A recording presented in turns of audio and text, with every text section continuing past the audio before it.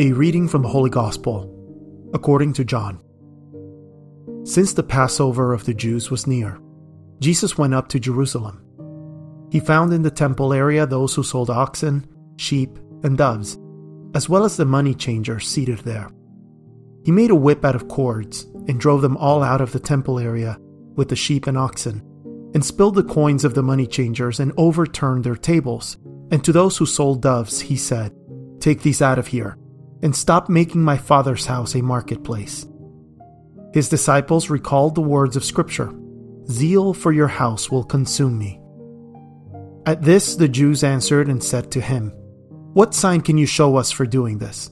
Jesus answered and said to them, "Destroy this temple, and in 3 days I will raise it up." The Jews said, "This temple has been under construction for 46 years, and you will raise it up in 3 days?" But he was speaking about the temple of his body. Therefore, when he was raised from the dead, his disciples remembered that he had said this, and they came to believe the Scripture and the word Jesus had spoken. While he was in Jerusalem for the feast of Passover, many began to believe in his name when they saw the signs he was doing. But Jesus would not trust himself to them because he knew them all and did not need anyone to testify about human nature. He himself understood it well. The word of the Lord.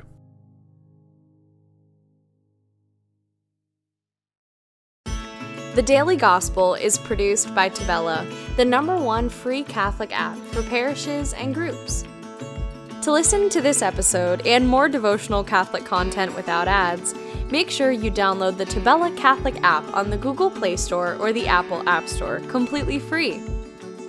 If you are a church leader, claim your parish on the app right away and start communicating with your parishioners at no cost. God bless you.